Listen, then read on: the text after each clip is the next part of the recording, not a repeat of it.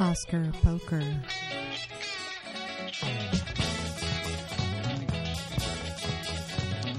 All right, from the historic Waldorf Astoria on the 29th floor, it's Jeffrey Wells' Hollywood Elsewhere providing the lame intro to the seventh episode, if you will, of Oscar Poker. And greetings to Sasha Stone in Los Angeles. Hi, Jeff. And to Phil Contrino in Bumblefuck, USA. And to Tom O'Neill in Los Angeles. Hey, guys. Oh, hey, Tom.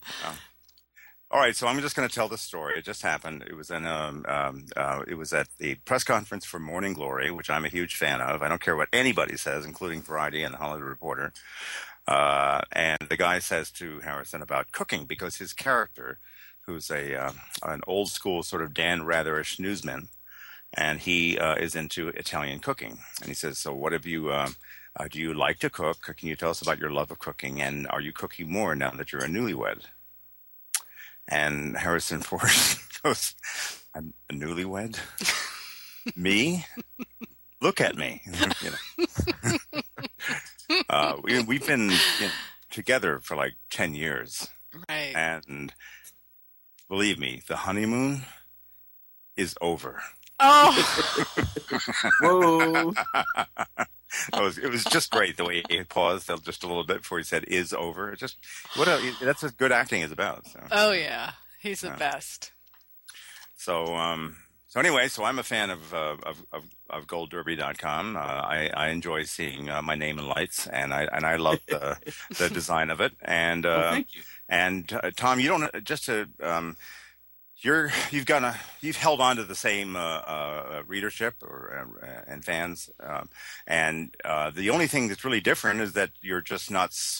I still am a little confused. I know that you're still kind of with the envelope, but this is Tom O'Neill's home right now, GoldDerby.com, and it's not really anything has changed, but you're just focusing most of your energy, as I understand it, on Gold Derby, but you're giving some of them to the envelope, right?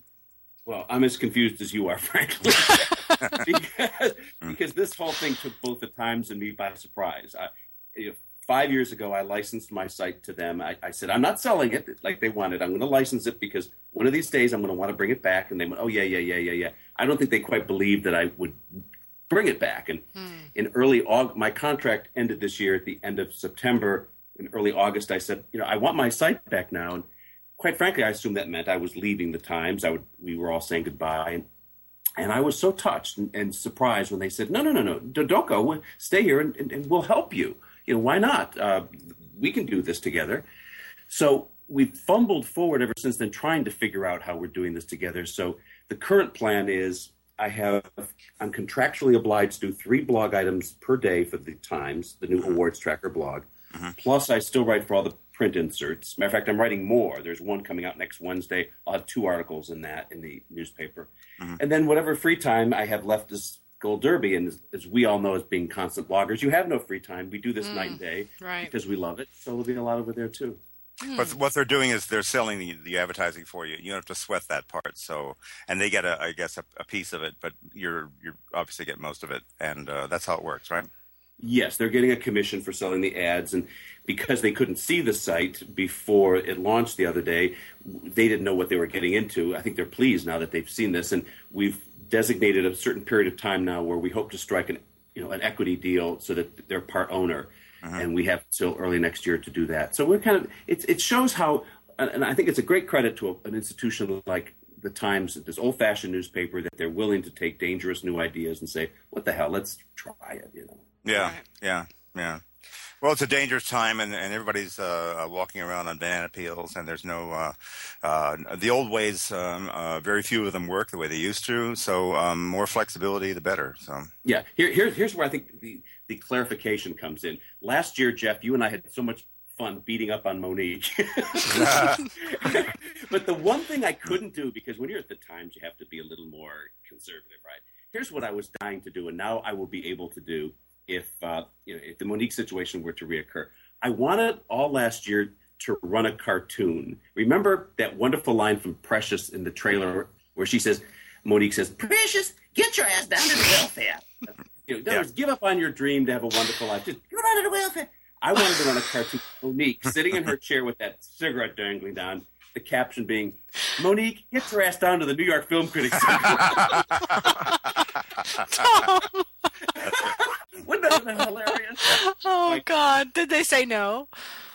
I didn't even want to buy them because I knew what the answer would be. Oh, that's brilliant. It is brilliant, isn't it? So that anecdote actually does provide a segue to talk about box office, because one of the people that I was in films I was looking very much forward to beating up on is my old friend Tyler Perry and his film For Color Girls, which opened this weekend. And Phil Contrino of BoxOffice.com, who we talk to every week, was just telling me that in the middle of last week he was looking, or they were expecting to see, in the vicinity of $27 million for this film, and what happened is that it shortfalled to about 20. Now that's not a disaster, of course, but that is less than what was expected. And Phil, you were telling me some reasons why you don't think it kicked in the way it could have. Yeah, I mean, I think people, like I was telling you, they need to hear that even though Tyler Perry's outside of his comfort zone, they need to hear that he still pulled it off so that they feel comfortable going to see it. And the data that we're getting seems to indicate that that's what they're going to hear. It got an A rating from CinemaScore, which is excellent, and I'm actually really surprised by, because I thought it would be a movie that would kind of, be polarizing.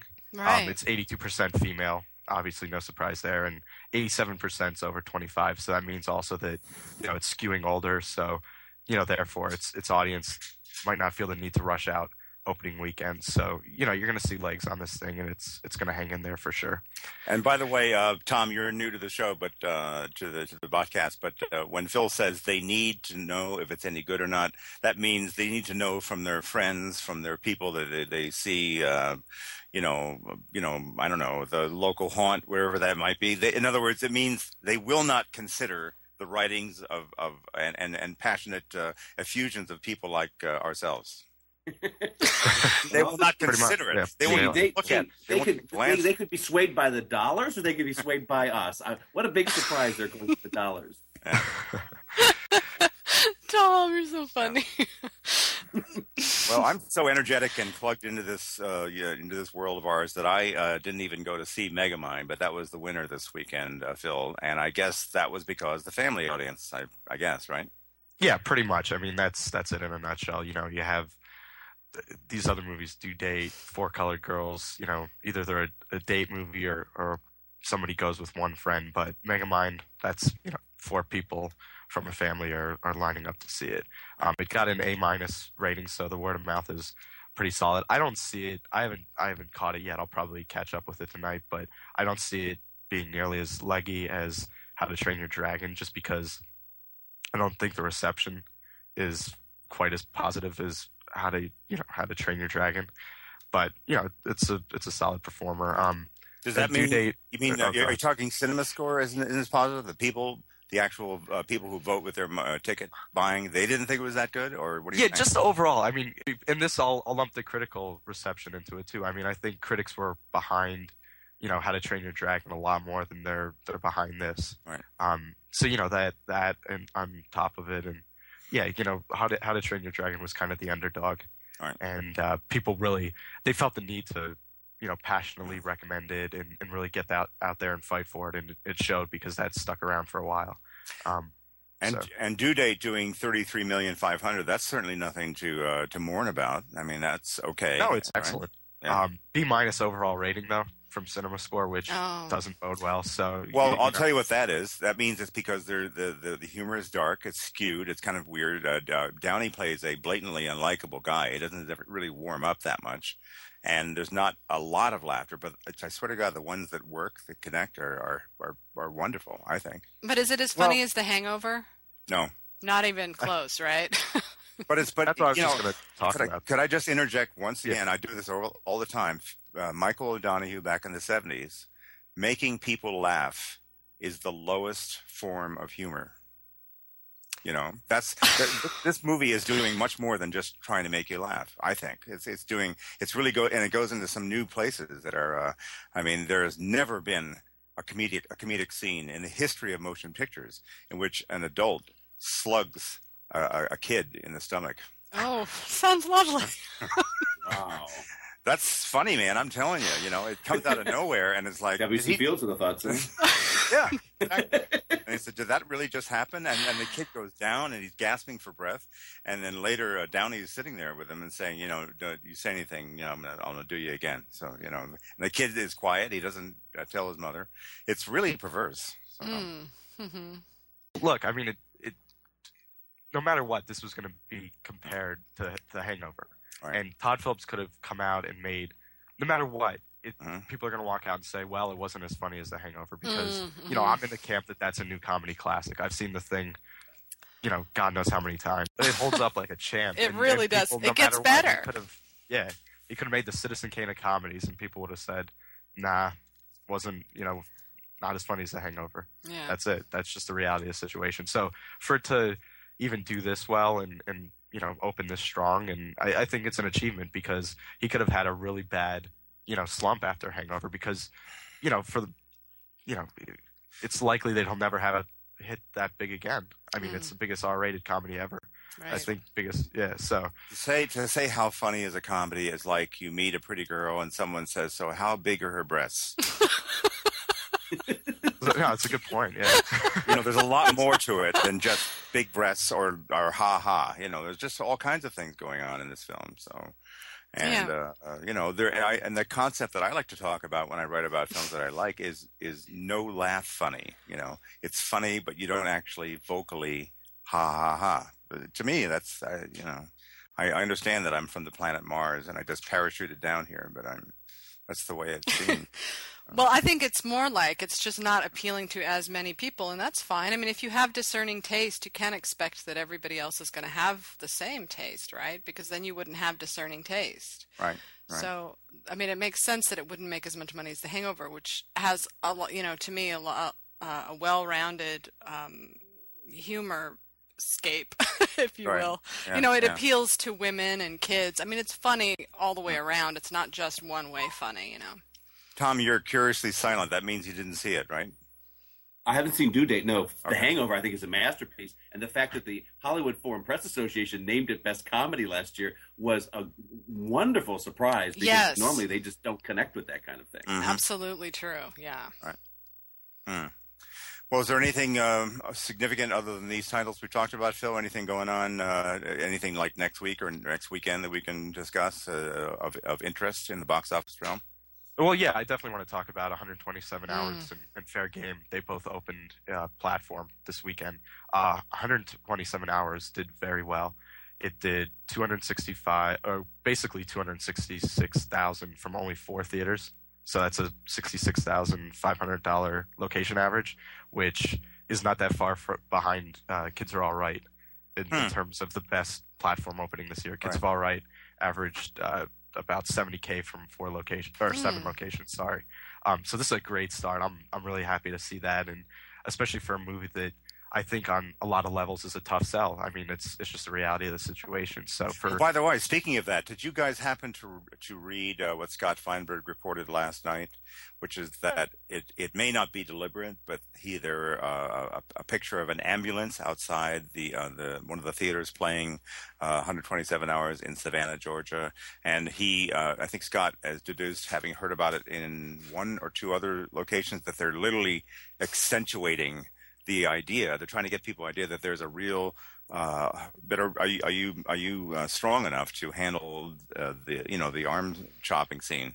But do we think that is really the studio, or do we think it's the theater covering their ass in case something happens? For insurance reasons, right. Mm-hmm. I'll totally go along with that second thing, but I would think it would be just stunning, almost brilliant on Fox Searchlight's part if they were encouraging this. Because But yeah, you can't buy that kind of publicity. That's great. I mean, you have an average moviegoer gets a hold of that and hears that, they would think, wow, I thought Saw 3D was intense, and this movie they have to put an ambulance outside. It's like, that's. I think it's pretty bright. Whoever. Yeah, absolutely. It, so. Yeah, that makes a must-see factor. It bumps it up big time. Right. Something like that. So where do you think 127 Hours is going now? I mean, what would be their next step, do you think, once they open it wider, I suppose? And then do you think it'll still do well? Yeah, I think so. I mean, they have to be confident. Fox Searchlight has to be confident after this. And they're going to want to push this hard because Conviction and Never Let Me Go both kind of flopped, for lack of a better word. So this and Black Swan, I think they're really going to be aggressive with. And, they really know how to open these kind of, niche films. So, yeah, I think this is a very reassuring thing, and they'll push it hard. I mean, I could see it, easily ending up somewhere in like the $25-35 million cume range, which would be I consider a pretty big victory, for something like this. Yeah. So all good stuff. I'm happy to report it.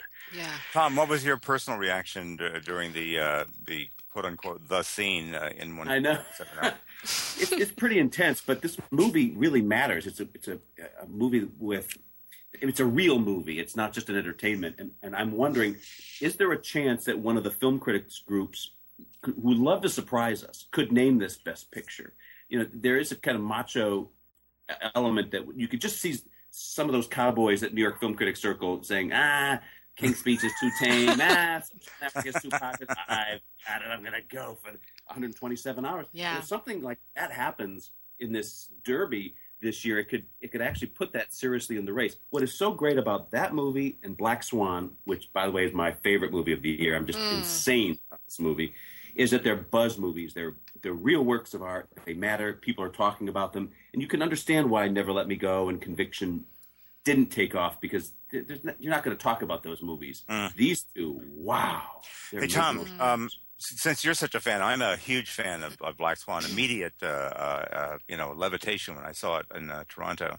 But I was wondering if you had a view about what there was a guy who saw it at the AFI Fest. Did it recently play there the last few days? It's playing on the 11th. I'm seeing it on the 11th, actually, the closing night gala thing. So okay. I don't know if it's played yet at Black's. Well, this guy who wrote in Hollywood Elsewhere, he said that he detected very strong animosity on the part of some of the women in the audience, and I speculated about it after I had first heard about this from Anne, and Sasha and I have already discussed this. I think there's something about a weak and vulnerable and emotionally, psychologically agitated character, and it's just not going down. And do you have any theory, Tom, as to why, if this it seems to be the case? I mean, I keep hearing about it. Well, that's a really interesting point to bring up, Jeff, because I was talking last week down at the LA Times office in the calendar section with a number of editors about Black Swan, and I sensed a lot of animosity from some of the women there, and I thought, this is odd, because how rare is it that you get a female perspective movie like Pan's Labyrinth or others, real movies that matter, that are artistically done. Right. It's a wonderful thing that Hollywood does this. I saw this at Toronto with Nicole Laporte from the Daily Beast. I was sitting with her at this Toronto Film Festival screening. She loved it. Talk about levitating out of the chair. She and I both like, oh my God, this movie is so amazing. Yeah. So there was a female who absolutely bought into it and was thrilled. And then there were some of the gals I work with at the Times who were, I don't get that movie. I don't like it. I wonder why. Unfortunately, I can't chime in here because I have yet to see it, but we can pick up the discussion after I do. But I do. Some of the women film critics that I follow on Twitter all loved it, like Katie Rich, who's in her mid-20s. She was saying how great it was. I haven't heard a single negative thing about it from anybody. So, I mean, I'm curious about it because I want to see where it stacks up with Aronofsky's other work, and just in terms of how the Academy are going to take it. Is it Requiem for a Dream? Is it The Wrestler? Is it what? It's beyond The Wrestler, and it's definitely better than Requiem for a Dream, in my view. Wow. Yes, it's his masterpiece. Yeah. Okay. Cool. So.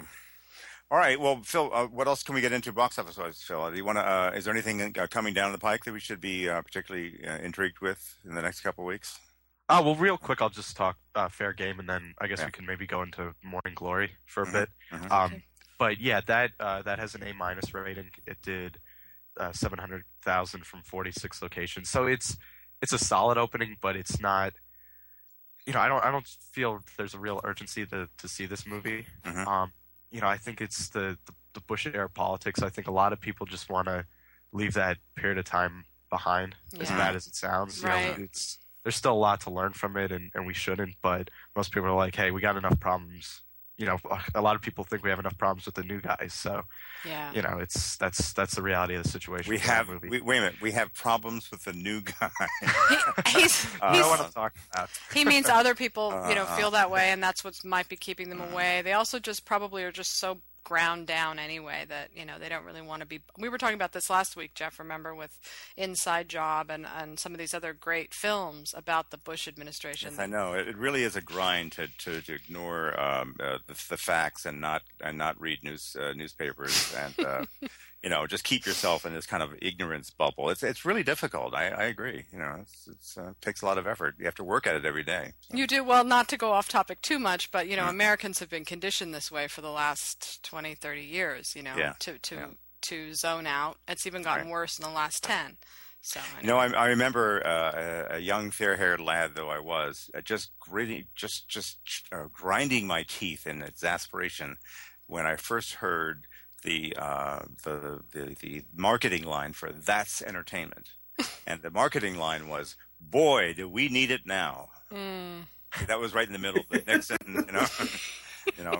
it's such a downer to be alive now, and we have to watch the Watergate hearings. Oh, now here's something we can really, just fall in love with and have a good time. Wow, that's my childhood right there. Watergate and That's Entertainment. My two.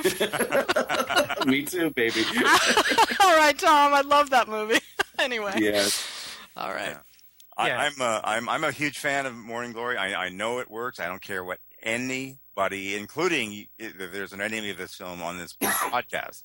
It is. I'll tell you, it just plays, and it's smart, and it's engaging, and So with Morning Glory, it's it's good. I think that it's opening on Wednesday because it'll get an early jump on Unstoppable and Skyline, and the word of mouth can get out there a little bit quicker.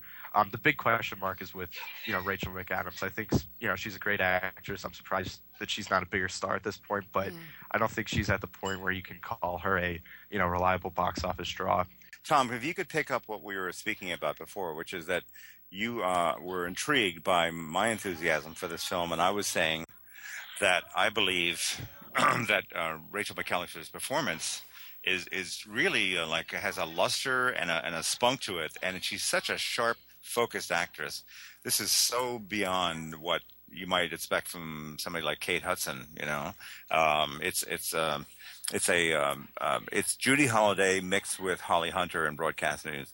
And and those were Oscar nominations. But if Morning Glory is this big breakout hit, if the kind of enthusiasm that Jeff is expressing here catches fire, and we have a real major movie on our hands, this could be, of course, the major movie that Rachel McAdams has been looking forward, that we've all been expecting for her to have that big breakout. The question is, can an Oscar nomination come out of this? Chick flicks like Pretty Woman and Bridget Jones's Diary did result in Oscar nominations, but recently for Enchanted, Amy Adams didn't get in when we thought she might. So where does this stand? Right. I don't know. What do you think, Jeff? Do I? Well, I'm putting. You know what I'm doing, because there's people in the room having champagne and they're having chocolate cupcakes.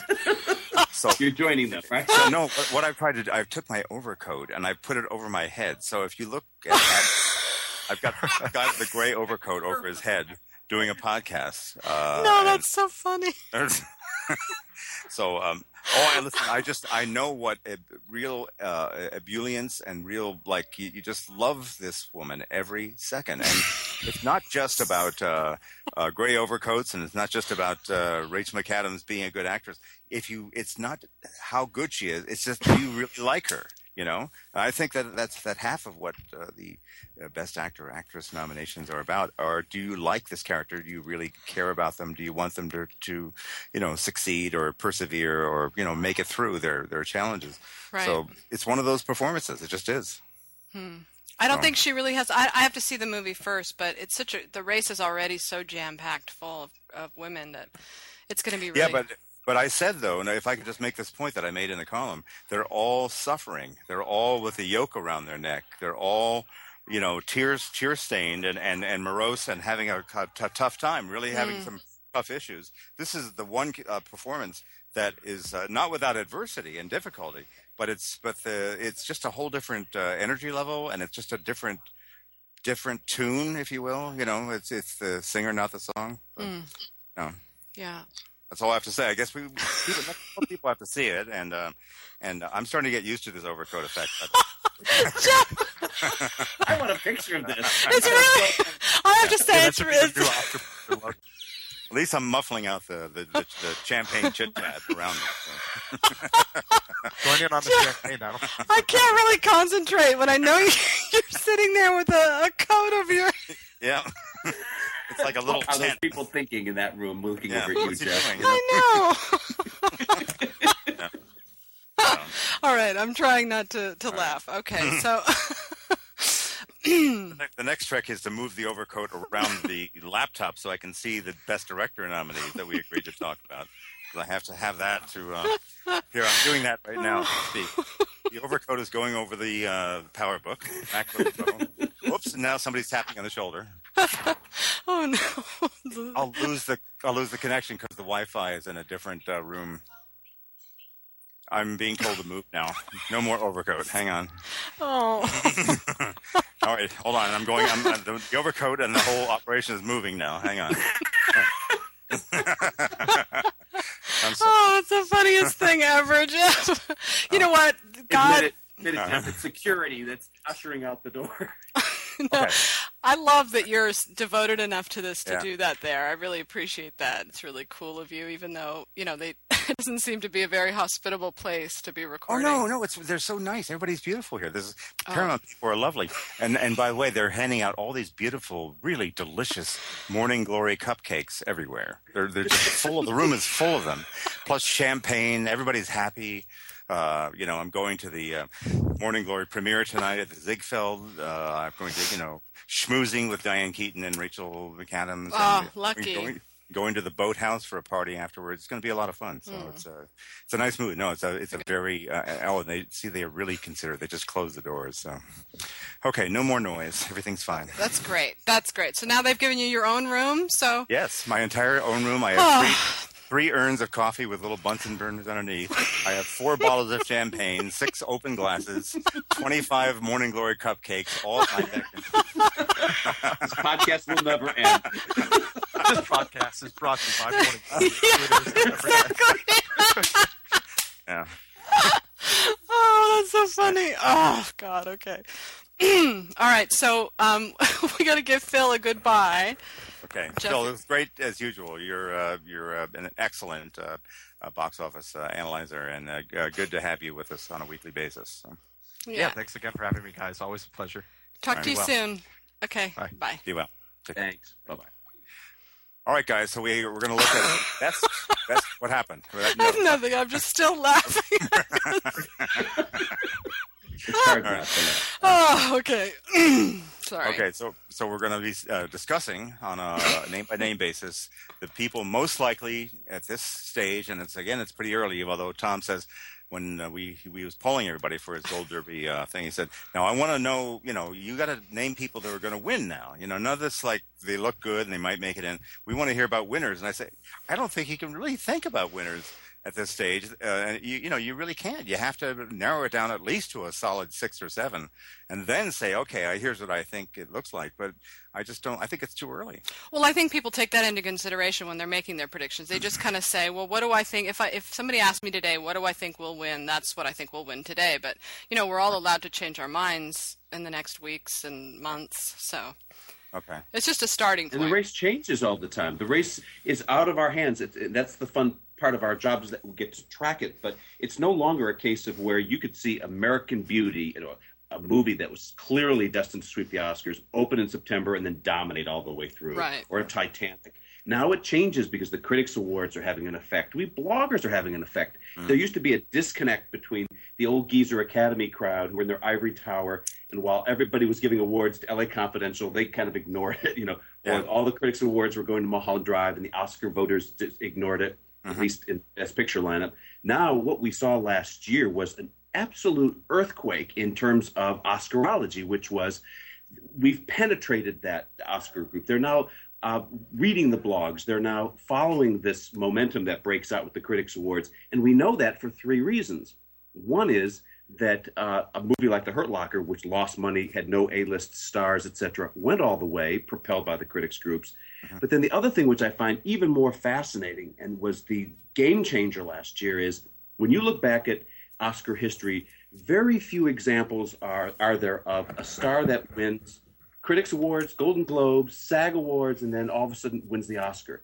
There are only, 15 or 20 of them. We had 2 last year with Monique and with Christoph Waltz. That cannot be a coincidence at the same year that The Hurt Locker. So what it is, it's the race now is they're winning earlier on with the Critics Awards, that's being defined, but yet there are the surprise factors like Jeff Bridges and The Blind Side storming the race and ambushing the race in the home stretch, which is fascinating. Right. Yeah, like $1 Million Baby did 3-4 years ago, whatever that was. Yeah. Right, so, Tom, what you're saying is that in the past, that we would have these contenders that would win everything and then get down to the Oscars and then not win. Sure, Sissy Spacek in The Bedroom. Remember that? Right. She wins every single thing and then, boom, loses at the Oscars. Now, it seems that the Oscar voters actually are looking on the internet. They're hearing the buzz for something. There's a momentum. And suddenly we as bloggers matter. That's the scary part. They're listening to us. Well, I don't know if I'd go that far. But... Hey, Sasha, I know that people read Tom and yourself and me. I know it because every time I go to a junket, the producers always say that I've read what you're, they're aware. They really are. They're reading me. They're reading Tom. They're reading, So it's within the industry at least. Believe me, it's everybody reads it. Everybody processes it. It's part of the discussion. No question. Okay. Can we go from the bottom of the directors list and we'll just start talking about the people who are who may be less likely, but let's just start off with the director of probably one of the best, certainly one of the 10 best. The Kids are all right, and her name is Lisa Cholodenko, and she did one of the most accessible and anybody could watch that film and get it, and as you said, it's kind of revolutionary.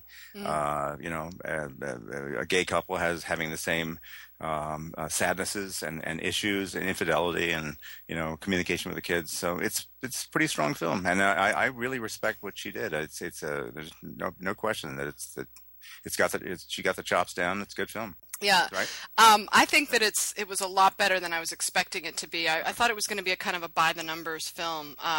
But you don't really see seriously done dramas about lesbians. I mean, if you see a gay film at all, it's usually gay men. Not often do they go there with lesbians. And what I liked about it was they really went there. They didn't try to sugarcoat it and make it like they weren't lesbians. They talk about it. Everything's out in the open. The kids are kind of semi-freaked out, but they love their parents and they love their family. And I actually disagree with you now that I've seen it about Mark Ruffalo. I do think it's better that they cast him aside. And the reason was that he kind of stormed into their lives like, I'm the man, and everybody needs a man. And I liked I don't think he stormed in, though. He was sought out by the kids. And Initially, but then he tries to talk Julianne Moore into having a relationship and breaking up their family as if what they had wasn't enough. And so I liked that they confronted that. If he had been a little bit nicer and backed off a little more, I would think he would have been a more welcome part of their family. But as it was, he seemed to kind of just want to marry her and take over role as the father and push out Annette Bening and make Julianne Moore straight and put this family into the mold of what a quote-unquote normal family is. I'm not saying he's the villain. I think it's a natural response, especially if you're seeing your kids for the first time. Right. Okay. All right. Tom, do you have any feelings about Cholodenko's, how strong she is?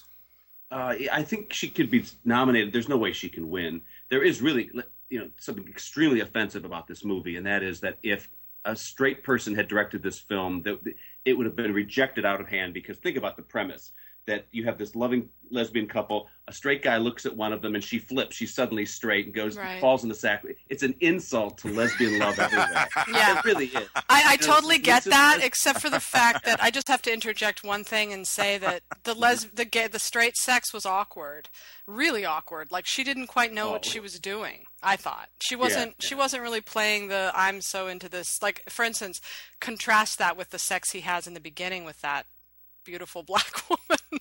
I mean, it's very... Okay, so we'll let her off the hook because she was uncomfortable. No, I know. But I think that's one of the problems with the movie. But it's not strong enough to win, but she's certainly in the mix, yeah.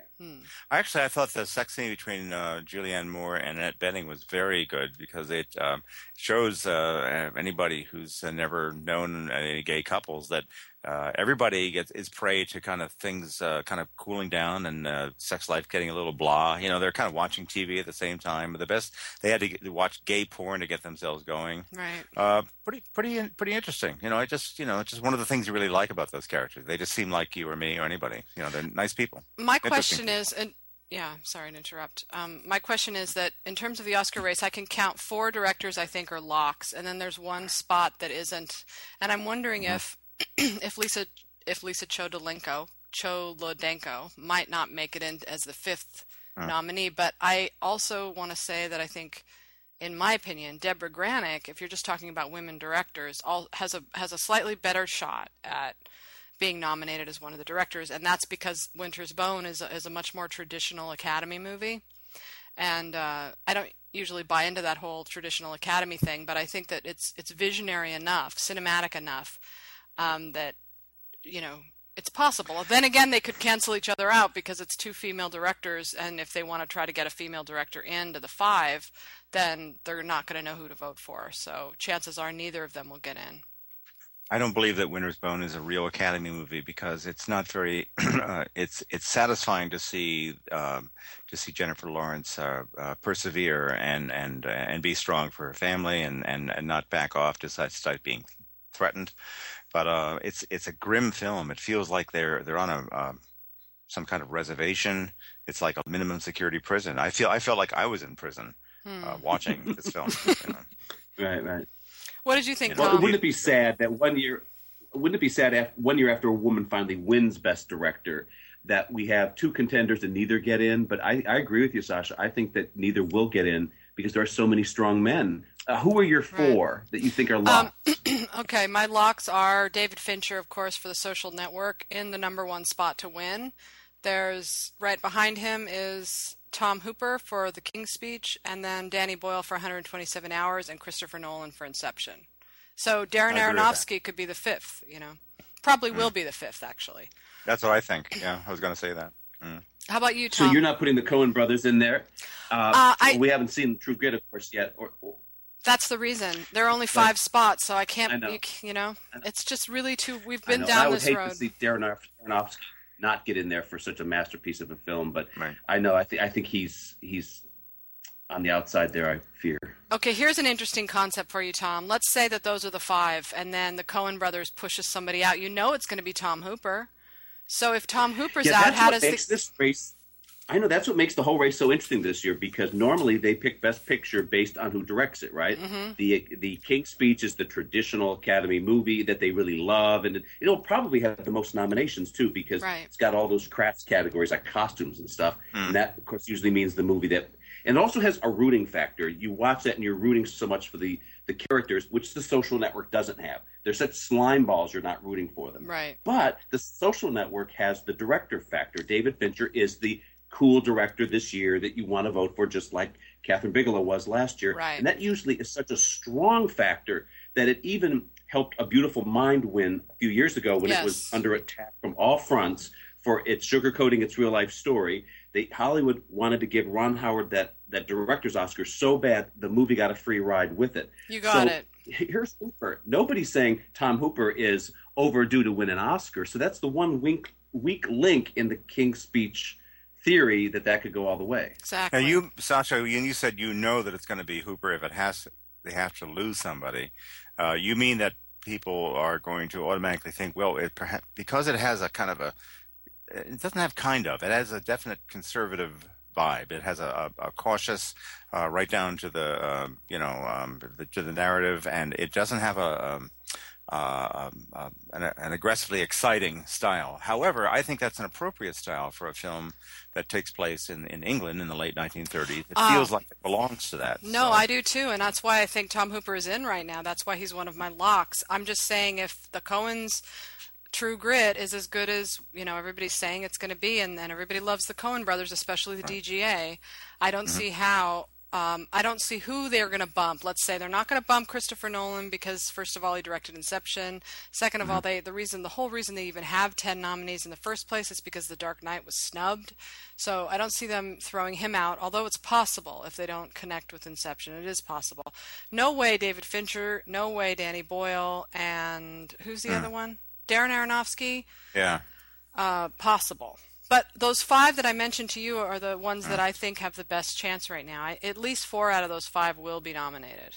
All right, let me throw this into the mix. Peter Weir is always nominated, especially by the Directors Guild, et cetera, for The Way Back. So don't we have to consider that the odds are heavily stacked that the Directors Guild and the Directors Branch at the Academy are going to include him, or at least really, really consider him seriously? Absolutely. Wouldn't that be, to be frank, what would be called a sympathy vote, because he's had such a hard time at getting this film shown, and because the distributor of The Way Back, Newmarket, they're being very careful, and I don't blame them for a second about what they want to spend and how to release this. In fact, they didn't even want to bring it into New York during the calendar year, because they've been advised by our friend Cynthia Swartz at 42 West that it's just they can't necessarily be assured of any bounty or payoff from the New York Film Critics. I mean, they might, but they can't be assured of that. So they decided basically to punt.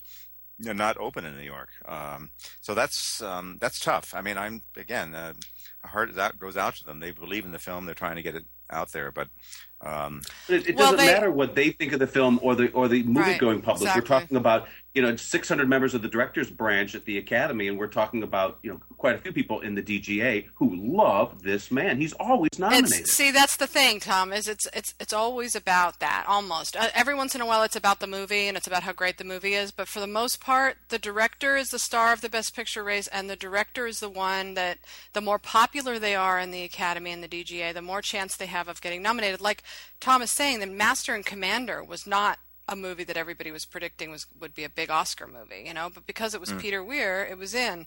And so the chance of it, it has to do with who they admire, who they want to emulate. That's why. But isn't this seen as a solid and respectable, but not really grade A Weir by some people? This film. I don't know. Have you seen it, Tom? No, I haven't. Have you guys? I saw it. Yeah. Sasha has. I haven't seen it. I'll see it on Thursday. I felt about it very similarly that I did Master and Commander, which was it was an epic. It was a respectable epic. The second half is much more involving than the first. It didn't make my skirt fly up, but it was it was very respectable. I could see, based on what Tom's saying about how much they love Peter Weir, I could see them nominating it for his sake. But by the same token, they could also go with Clint Eastwood for Hereafter, exactly by the same. Good point. Yeah. So. I don't think that's a credible thing at this point. The movie has fizzled commercially. Several people in our realm believe that it's one of his lesser films. Yeah. I know that you are of the opinion that it's one of his better films. And Tom, what do you think about Hereafter? I don't know what to think. I liked it. I'm curious about its potential with the Academy because of how everybody underestimated Ghost, and it was one of the surprise nominees of this year. People want to believe in the Hereafter, and the interesting thing about this movie and Ghost is that there's no question, there's nobody in that movie Hereafter that introduces any doubt whatsoever. It exists, you accept it, and you take the story where it goes. And to a bunch of old geezers at the Academy, that's very comforting. People who are close to death, let's be honest. I don't know what to think either. The movie is not that much of a commercial success, but look, The Hurt Locker lost money if you look at it in terms of net numbers last year. Does that matter anymore? I don't know about that. I like you say, we're going to have to just wait and see how the Critics Awards play out, because if one movie wins one of the Critics Awards, like you said, if Black Swan starts winning everything, then Darren Aronofsky's in for sure, obviously. So, and then he pushes out anybody who is going to take that fifth spot. I mean, people think it's all figured out, but really we're just getting started, and things can change. It's not, let me pose this kind of thing that happens in these critics groups. A few years ago, Thelma Adams, dear Thelma Adams, part of Gold Derby. In fact, she was the first pundit to join Gold Derby. I'm gonna rat on her and tell this story. She may be mad at me for telling it. But the year of Gosford Park, she was telling me that she was sitting there at the voting session and looking over everybody's ballots over their shoulders and seeing everybody put down Maggie Smith, and then she said, nah. She put Helen Mirren down. She said, let's shake it up a little bit, you know? Yeah. Or no, she looked over somebody's shoulder and saw Helen Mirren instead of Maggie Smith. She put it, and then that set off a wave that resulted in her nomination. Yeah. A similar thing happened with Marcia Gay Harden going all the way. Now, Thelma loves Black Swan. It's her number one movie of the year. There are people within the New York Film Critics who you could see that actually happening because it's a small group of people. They're like a dog with a bone in their mouth. If they love this movie or 127 Hours, that could be a game changer. Yeah. Well, so what do we think? Do you guys have seen Black Swan? There's probably can it win Best Picture? Not with a lesbian sex scene. There's no. That's not it. It's the fact that it's a. Go ahead, Jeff. Well, you were going to say the same thing. It's like Repulsion. It's basically about an engaging character who nonetheless self-destructs through paranoia and anxiety and self-doubt about her ability to compete as a ballet dancer, and it's powerful, but it's not. It's a dark piece. It's almost a horror film, but not. In fact, Aronofsky himself told me last summer, I'm finishing up my horror film, and when he said that, I thought, horror film? Why would you make me making a genre piece? And then he wrote me back an email. I don't do genre. Well, he's right. He made his own film, but it does flirt with that a little bit. I just wonder I don't think it can win because I don't think it can win because it's a female perspective movie, and those geezers in the Academy, the old boys just don't vote for that kind of thing. Okay. Unless it's Jim Brooks directing it. But Tom, can I just seg really, into Best Actress for a minute? If Black Swan is that good and everybody's putting it as their number one and it's not going to win Best Picture, then doesn't that mean that Natalie Portman is have to be the front runner to win? I was thinking it was going to be Annette Bening, but as you guys are talking about Black Swan, now I'm wondering if the groundswell for that film might carry Natalie over to the win. What do you think? I don't know what to think because that race is so interesting. If you go with the babe factor, they always vote for the prettiest girl. Of course, it's Natalie Portman. But we've been seeing lately from Susan Sarandon in Dead Man Walking to Helen Mirren in The Queen, they do sometimes like to catch up with the overdue veteran. Right. And that, of course, is Annette Bening. Annette Bening is, even though there's no performance, I don't see her giving any real dramatic performance in that film.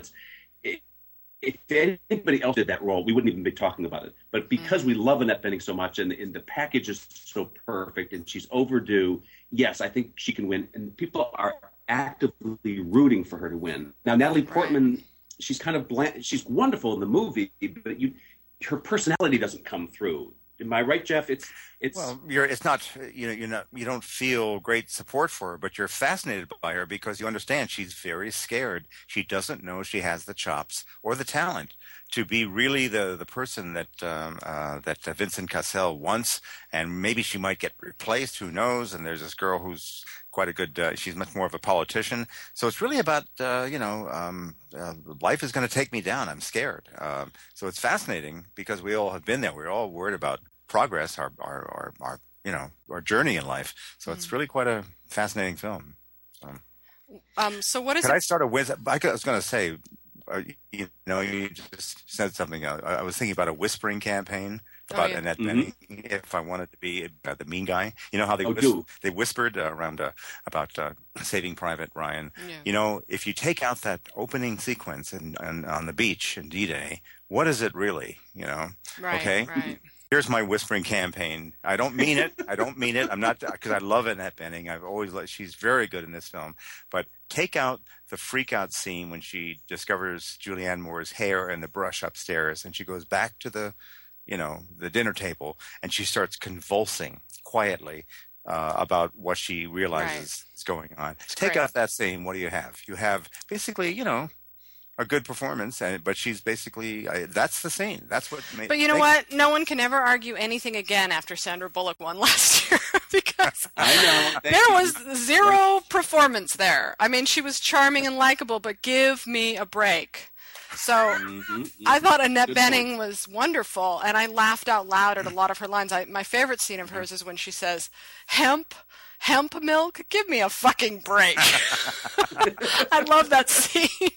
That's my favorite scene. I love that character. I thought she was so well written. She was so complex. She was so funny and strange and bitchy. And, you know, it really takes a lot of courage to write a female character like that. You know, usually they're these little templates that come out. This girl, that girl, this girl, that girl, you know, and here comes somebody who's completely unique, you know. And a person who really cares a lot about her partner, and she's the breadwinner, and she's trying to, but she's kind of has to be the mom. She has to kind of like, tell Julianne Moore what to do, and I just thought she was a very well-rounded character. Good writing in that film. Basically, Sandra Bullock will now invalidate any type of "but this other person deserves it" argument, because it just shows you that they do. It is a popularity contest a lot of times, and it really just depends on who they like, who they want to give the award to, what character they most admire. You know, So looking at the people that we've now decided are not going to be on this list, and I believe that includes. I'm sorry, not this year, Clint Eastwood. Mike Leigh, one of the masters, truly a masterful director. What we're saying is, we haven't even mentioned him until this incident. Forget it. Forget it, you're saying. Even though that film doesn't have anything unsure about it, that film really knows what it's doing. It's very clear and clean. His work with bringing out Leslie Manville's performance, what a magnificent performance. They love Mike Leigh anyway. I mean, what a year for directors we have. This is just really... Now, Tom, why do you say immediately forget it, though? Why did you say that? When I saw the movie, the general response from the people around me at the Toronto Film Festival was a big shrug. I didn't see the bubbling enthusiasm for it. There are various pockets of it, but I don't see enough of it to take that to a nomination for him. Okay. All right. And we can't talk about David O. Russell because The Fighter is only going to just be seen this week. I'm seeing it it's either Wednesday or Thursday. I think it's Thursday. Mm-hmm. Is that when you're supposed to be seeing it, Tom? On the 10th, there's a screening here in LA.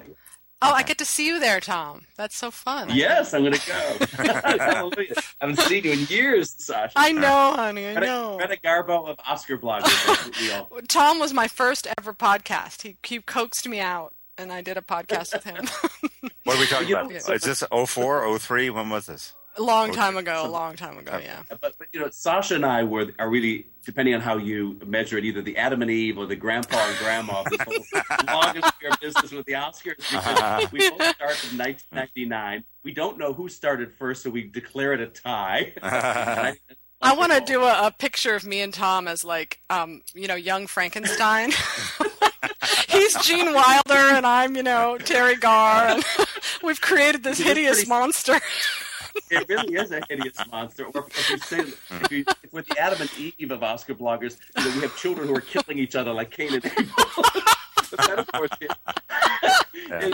But it's definitely a horror movie. That's true. Yeah, it's so funny. Okay. So and the last person we haven't discussed is the very respected a guy who's in for a long, healthy career as the new Sidney Pollack, and we're talking, of course, about Ben Affleck, who directed The Town, that is mystifyingly popular with the hoi polloi and less popular with folks like us. Yeah. So he has no shot, right? No, I don't think so. No, okay. Good, vigorous car chases and bank robbery scenes, no question. And just don't believe the writing, really. And he's responsible for that. It's his. Didn't he? Wait a minute. Did he co-write or what? Yes, screenplay? He did. Mm-hmm. Okay. He co-adapted it. Yeah. You have to make that believable, and you have to make it play. So, right. I don't think it's believable, that film, that story. Yeah, and he's not quite in the club yet. He probably will be eventually, because he just seem like he's the kind of guy that will eventually be in the DGA club, but he's not quite there yet. You know, the most impressive thing I respected The Town, and I liked I really liked Gone Baby Gone. But I really like the way he handled himself in 2004 at the Democratic Convention in Boston. Did you guys ever watch him? He's really good. He knows politics. He knows how to handle himself on camera. He's a really appealing fellow. So he's just told me right away. He's on everything else. He's a excellent politician. He'll be around for 40, 50 years. Right. He's in it for the long haul. I think. Yeah. I agree. All right. I also have some questions from readers that I put to them. I picked out 5 if you want to go through those. Or Let's we can do that. Okay, because we could Yeah, also do that. talk about David Fincher versus Tom Hooper. But okay, so let's do. Okay, so this one comes from Kelly D, and this is for either of you. If you could change anything about the current voting system, what would you change or fix? Within the Academy. Yeah. Tom, you want to go first, or? Yeah, there would be 2 things I would fix. One is I would do the same thing the Emmys do, which is require them, force them to watch everything. Remember, there's that whole affidavit system at the Oscars, and if they don't think that they can see all the movies, the voters in every category, do what the Emmys do. Say, you're limited to 4 or 5, and you guarantee you're going to watch everything. But and of course, that's never going to happen. But the one thing that needs to happen is the Oscars have the most schizophrenic voting system, if you think about it. Nominees choose peer groups choose the nominees, and everybody chooses the winner. Well, that's what sense does that make? Right. If everybody in the Academy is qualified to choose the winner, why isn't everybody in the Academy qualified to choose the nominees? Good point. I'm not saying that they should, but it's weird. Yeah. It doesn't make sense. It's very weird because then you have like these lame winners for cinematography people who don't know anything about cinematography. It's just like, oh, it's the prettiest one, you know. And they never listen to people who write about or the cinematographers, what they think is the best. Generally speaking, it's just, you know, they go on their own opinion. So you're right. Why shouldn't they pick the nominees? It makes sense. Or let the nominees pick the winners too. Be consistent, in other words. Like at the Grammys, you have to define, I think it's 9 areas of expertise. So you say, I'm an expert in reggae, at rap, and you're confined to those 9 areas. And there are more than 40, I believe, to choose from. And then everybody's allowed to vote for best album, record, and song of the year and new artist. So let's say that you use that equivalent at the Oscars. Everybody could vote for best picture, but if only actors can vote for the nominees, I think only actors should vote for the winner. Yeah. Okay. I think that's a great answer. If it was me, I would make them release the vote counts and the demographics, because I'm very interested to know how many women are in there, what the age group of the voters are now, what the age group is. And I'd like to know how close the race was between certain films. And Yeah, exactly. they'll never do it, but I'd love to know. Would I love to know how close the Best Picture race for 1953 was? I would love to know that. I mean, I really would. I would like to know the vote tallies for each and every single year. It would be one of the greatest books if someone could get that data. It really would, but they'll never release that information. They're very secretive, and that's what makes them so enigmatic and compelling. Okay, here's the second question. Can I offer an answer as to what I would change? Sure, yeah. It's the same thing every year. I think Tom was alluding to it about how things are changing, and last year was a real bellwether year. The old group, basically, in a nice way, in a polite way. But I would want to get rid of the Deadwood more aggressively. And you wanted to kill them. No, I'm just talking about Soviet reviewing committees. Suspected Deadwood people would be put in front of a group of 5 stern-faced judges, and they would be asked several questions about films they've seen, people they know. Just basically, and you could determine if the suspected Deadwood person was in fact a Deadwood. And I'm not trying to. I know I'm trying to be comedic here, but I really do mean it would be nice to get rid of some of the people who, I know Tom knows this. I know Pete Hammond knows this. Everybody who knows the actual and had those conversations. There are people out there that aren't giving a lot of passionate thought to the races. They're letting their secretaries decide. They're people that are just. I think this is a serious calling. This is like the priesthood. This is like. You have to take it seriously. You have to really be a believer. Well, they don't have to see all the movies, so that's why a lot of times the votes are just whatever they want to watch on the screener pile.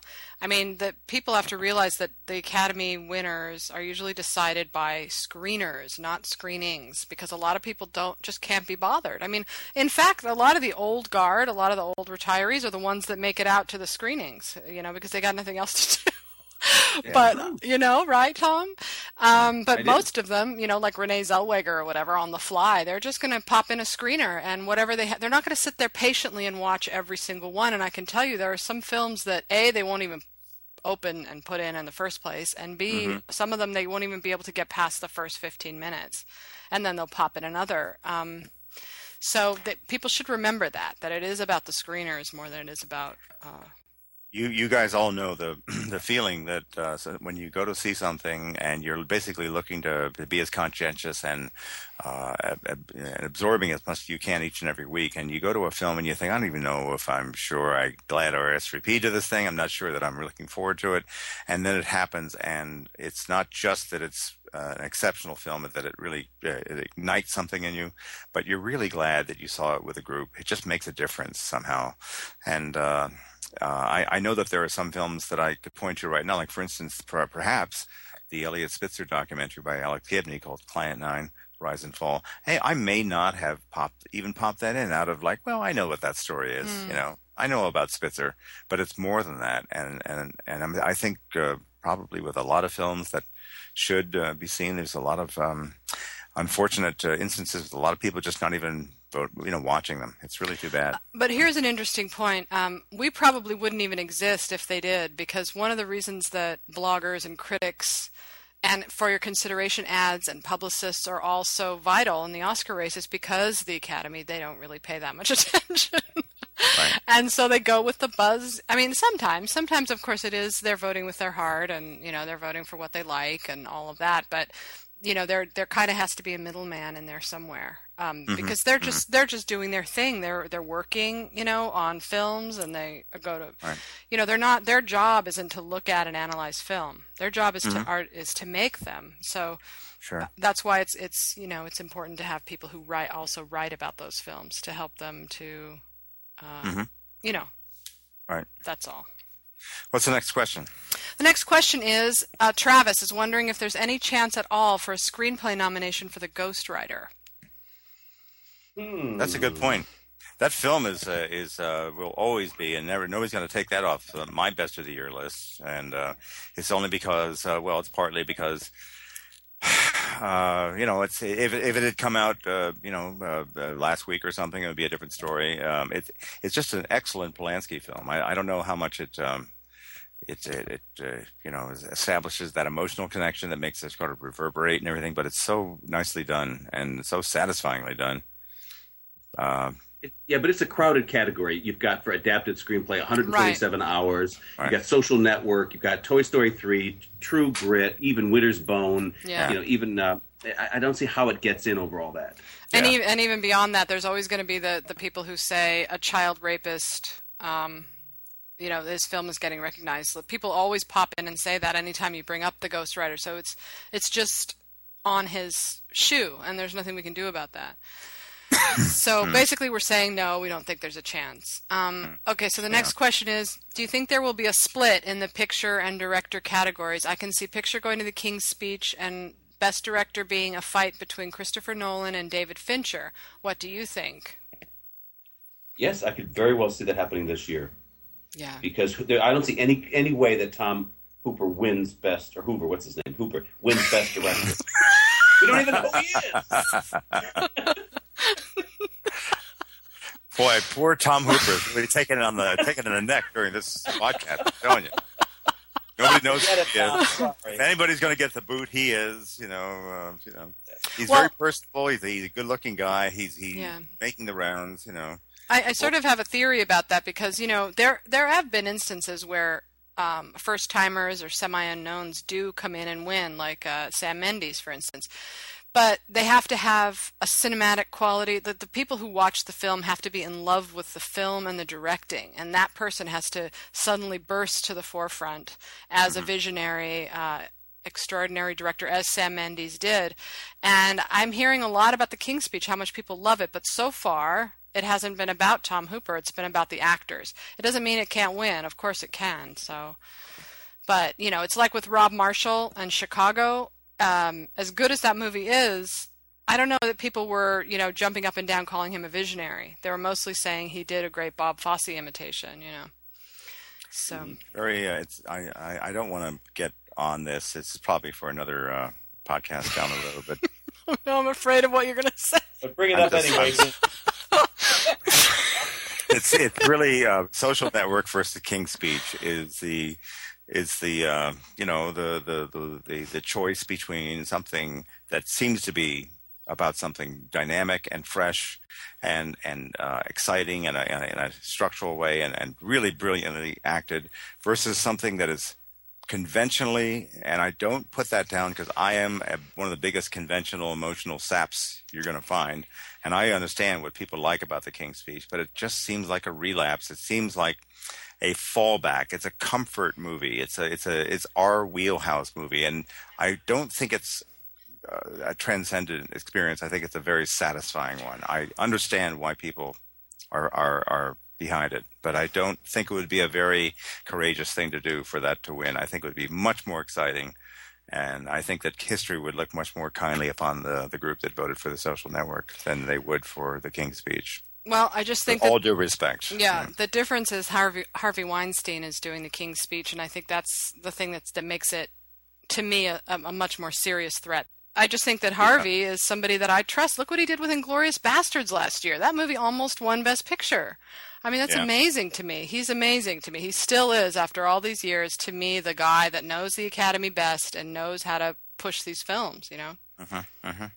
Yeah, but I hear a lot of. I think the real factor here is, Sasha, what you said earlier about The Blind Side and Sandra Bullock. There was no performance there. She didn't deserve to win, but she did because they were just willing her to win because they liked her in that movie so much.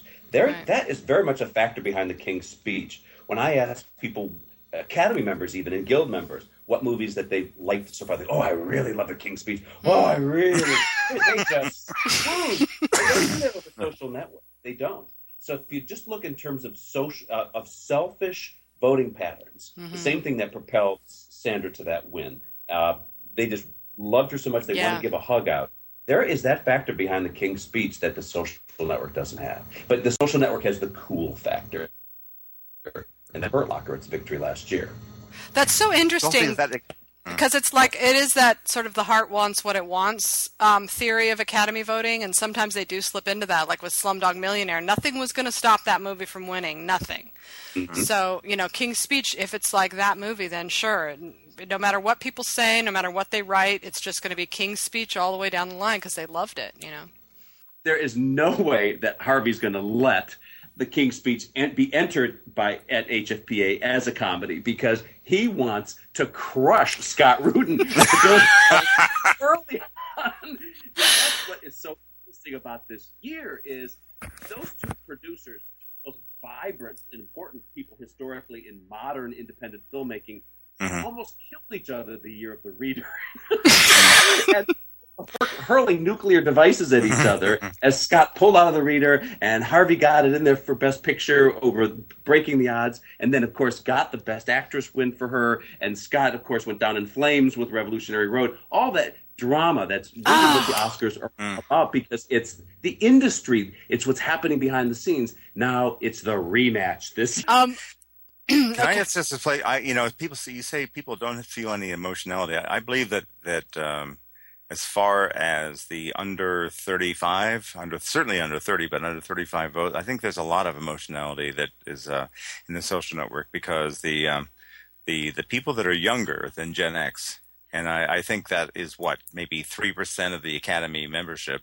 They really feel that this is that Mark Zuckerberg's character in this film is he's their boy, and they understand that there's something very significant and moving really about a young guy who's being scolded by older people for being audacious, and yet he's got the idea and he's got the smarts to put it together, and it's I just was rooting for the guy, personality problems and loyalty issues, despite all that, I said to myself early on, I like this guy, and I feel for any person of exceptional brilliance or genius who is who has to face the wrath of people who don't like him personally or think that he's audacious. I just love what he was about. So. I know I've said this before, but to me it's like watching All About Eve. It's the same dynamic of you are watching this woman ascend. She's she's doing all these horrible things, but there's a tiny part of you that is just, in awe of it, that she's able to do this and that she succeeds so well. You don't necessarily want to see her fall. You want to see her pay for what she's done. But by the end, when she's the big star and she gets her comeuppance, It's sort of like Mark Zuckerberg. You appreciate all that she's accomplished. You understand that she paid a high price for it, but man, you are dazzled all the way through the movie. And the dazzlement comes from the writing and the directing and the acting. And right now in the race, to me, The Social Network is the only film that has all three of those things really strongly.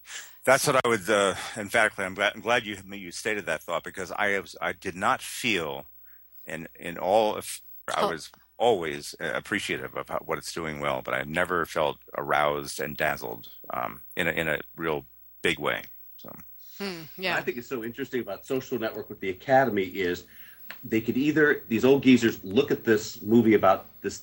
We make fun of them all the time about being disconnected from modern technology and media. So this whole internet thing, is alien to them, and these young whippersnappers, they don't connect emotionally or psychologically with them. That's one possibility, and we've all wondered if that's going to happen. Yeah. But the opposite could happen if you think about it. Right. That movie is a metaphor for Hollywood deal-making. Yes. What are these guys doing in that movie? They're all involved in media, and they're screwing each other. They're backstabbing. They are double-crossing each other. This is the life of somebody in Hollywood today, and I think there may be an extraordinary connection between Oscar voters and seeing these weasels on screen. Yeah, and you really want to see Mark Zuckerberg get screwed, and how many people feel that way about their bosses. It's like Aaron Sorkin said, he said it could have been made about toasters. It could have been made about cars. It's such a, archetypical theme, and we all relate to it. It's just like All About Eve. We all can connect to that jealousy and envy and the young and the versus the old, and all of that. The smug little smartass Mark Zuckerberg gets he has to end up paying not only.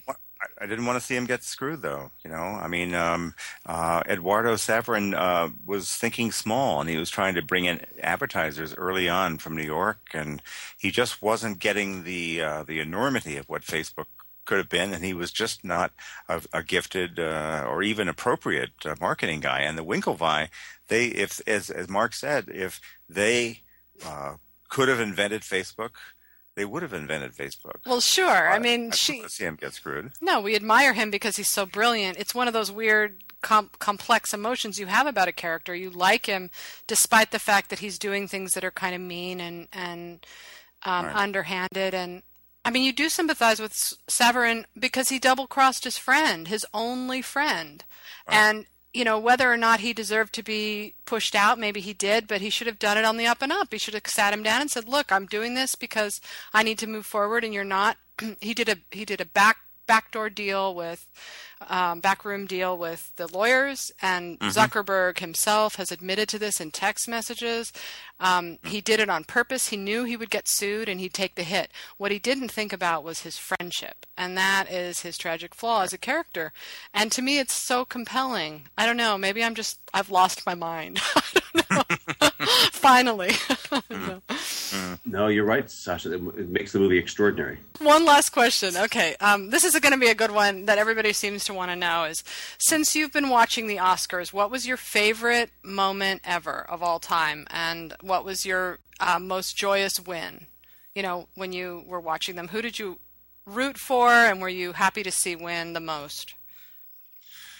Well, the moments that I always respond to are it's funny, but it's always the energy of the first half hour or so, or the first 45 minutes, and whenever they do those brilliant montages and pieces, which is not, in other words, I'm talking about the work that's been put into them.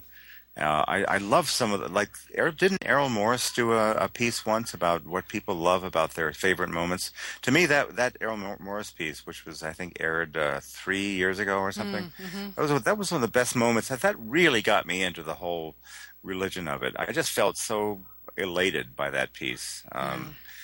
We all enjoy humor, and Billy Crystal in his heyday, but that was what did it for me.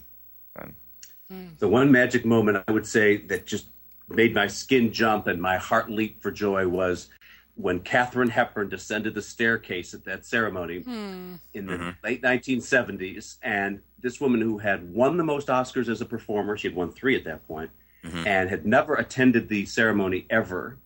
And it was a huge surprise. It was an ambush on the ceremony, and everybody gasped as she finally condescended literally as she descended that staircase to be among them was a religious moment. I was a student at the University of Notre Dame. That's how old I am when this happened, and I was in a room with all these football thugs, the typical kind of guys who go to Notre Dame, and we're all watching the Oscars, and I just fell out of my gasp. Oh my God! I get the whole significance of this, and all these meatheads in the room with me go looking at you. Yeah. She arrives and says, "It's taken me this long to learn to be unselfish," and they're all cheering. What did she do a few years later when she was nominated for On Golden Pond? She snubbed them again. Oh no! That's funny. It's like Woody Allen.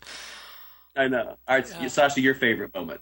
My favorite moment was when The Departed won. I know it probably makes me lame Scorsese fangirl, but I was so happy because everybody was saying Scorsese was going to win the director award, but that it wasn't going to win Best Picture, and I knew to my bones it was going to win, and because I loved it so much, and I thought it was the best film of the 5, and so when it won, I was just over the moon. It was easily the happiest moment of my 10 years doing this. Oh, that's great. My favorite moment by far was a two-parter. First, when Ronald Harwood won the screenplay adaptation, I think it was, for The Pianist, and then when Polanski won, and that was I was at a party and I had a suit on, and people were just howling. It can't be happening. And then it was one of those moments because there was always that current. You mentioned that there are haters out there of Polanski. Yep. And for him to have won, and then they cut. It was one of the most amazing cuts. But they cut to Harvey when Polanski won, and you got to hand it to Harvey. He did his best acting ever because he smiled. Good, Roman. We're for you, Roman. Got to hand it to you. Yeah. And I knew that inside his stomach was doing, somersaults, and he was just going, "What is happening?" I know. And I God. started to think that maybe The Pianist might actually win, and I was just like over the moon. God, that's so funny. I thought that too. I remember that was one of the most unpredictable moments at the Oscars ever because everybody really did think, does this mean The Pianist is going to win Best Picture? It seemed sure, because it had one Best Actor, one Screenplay, Director. You're like, oh my God, that adds up to Best Picture every time. Right, but of course Chicago won, so. Yeah. I love Chicago, though, I have to say. It's still one of my favorite movies, but. Okay. Well, it's been between the hilarity with the overcoat and the cupcakes and the champagne and being in the midst of my Morning Glory euphoria, which I hope didn't color it too much. It was really nice speaking to Tom, and best of luck with GoldDerby.com, and I hope everybody stays with it. It's a great site to have as part of the group. So great. It's great to be back. I appreciate it. All right, guys. Okay, thanks. It was great, Jeff. We'll talk soon. I think we'll specifically talk next week. Next week? Okay, great. Talk to you guys later. Bye. All right. Take care. Bye. You've been listening to Oscar Poker with Jeff Wells from HollywoodElsewhere.com, Sasha Stone from AwardsDaily.com, Phil Contrino from BoxOffice.com, and Tom O'Neill from his newly revived site, GoldDerby.com. We'll see you next week. Jazz, I'm gonna rouge my knees and roll my stockings down. And all that jazz, start the car. I know a whoopee spot where the gin is cold, but the piano's hot. It's just a noisy hall where there's a nightly brawl, and all that jazz. Skip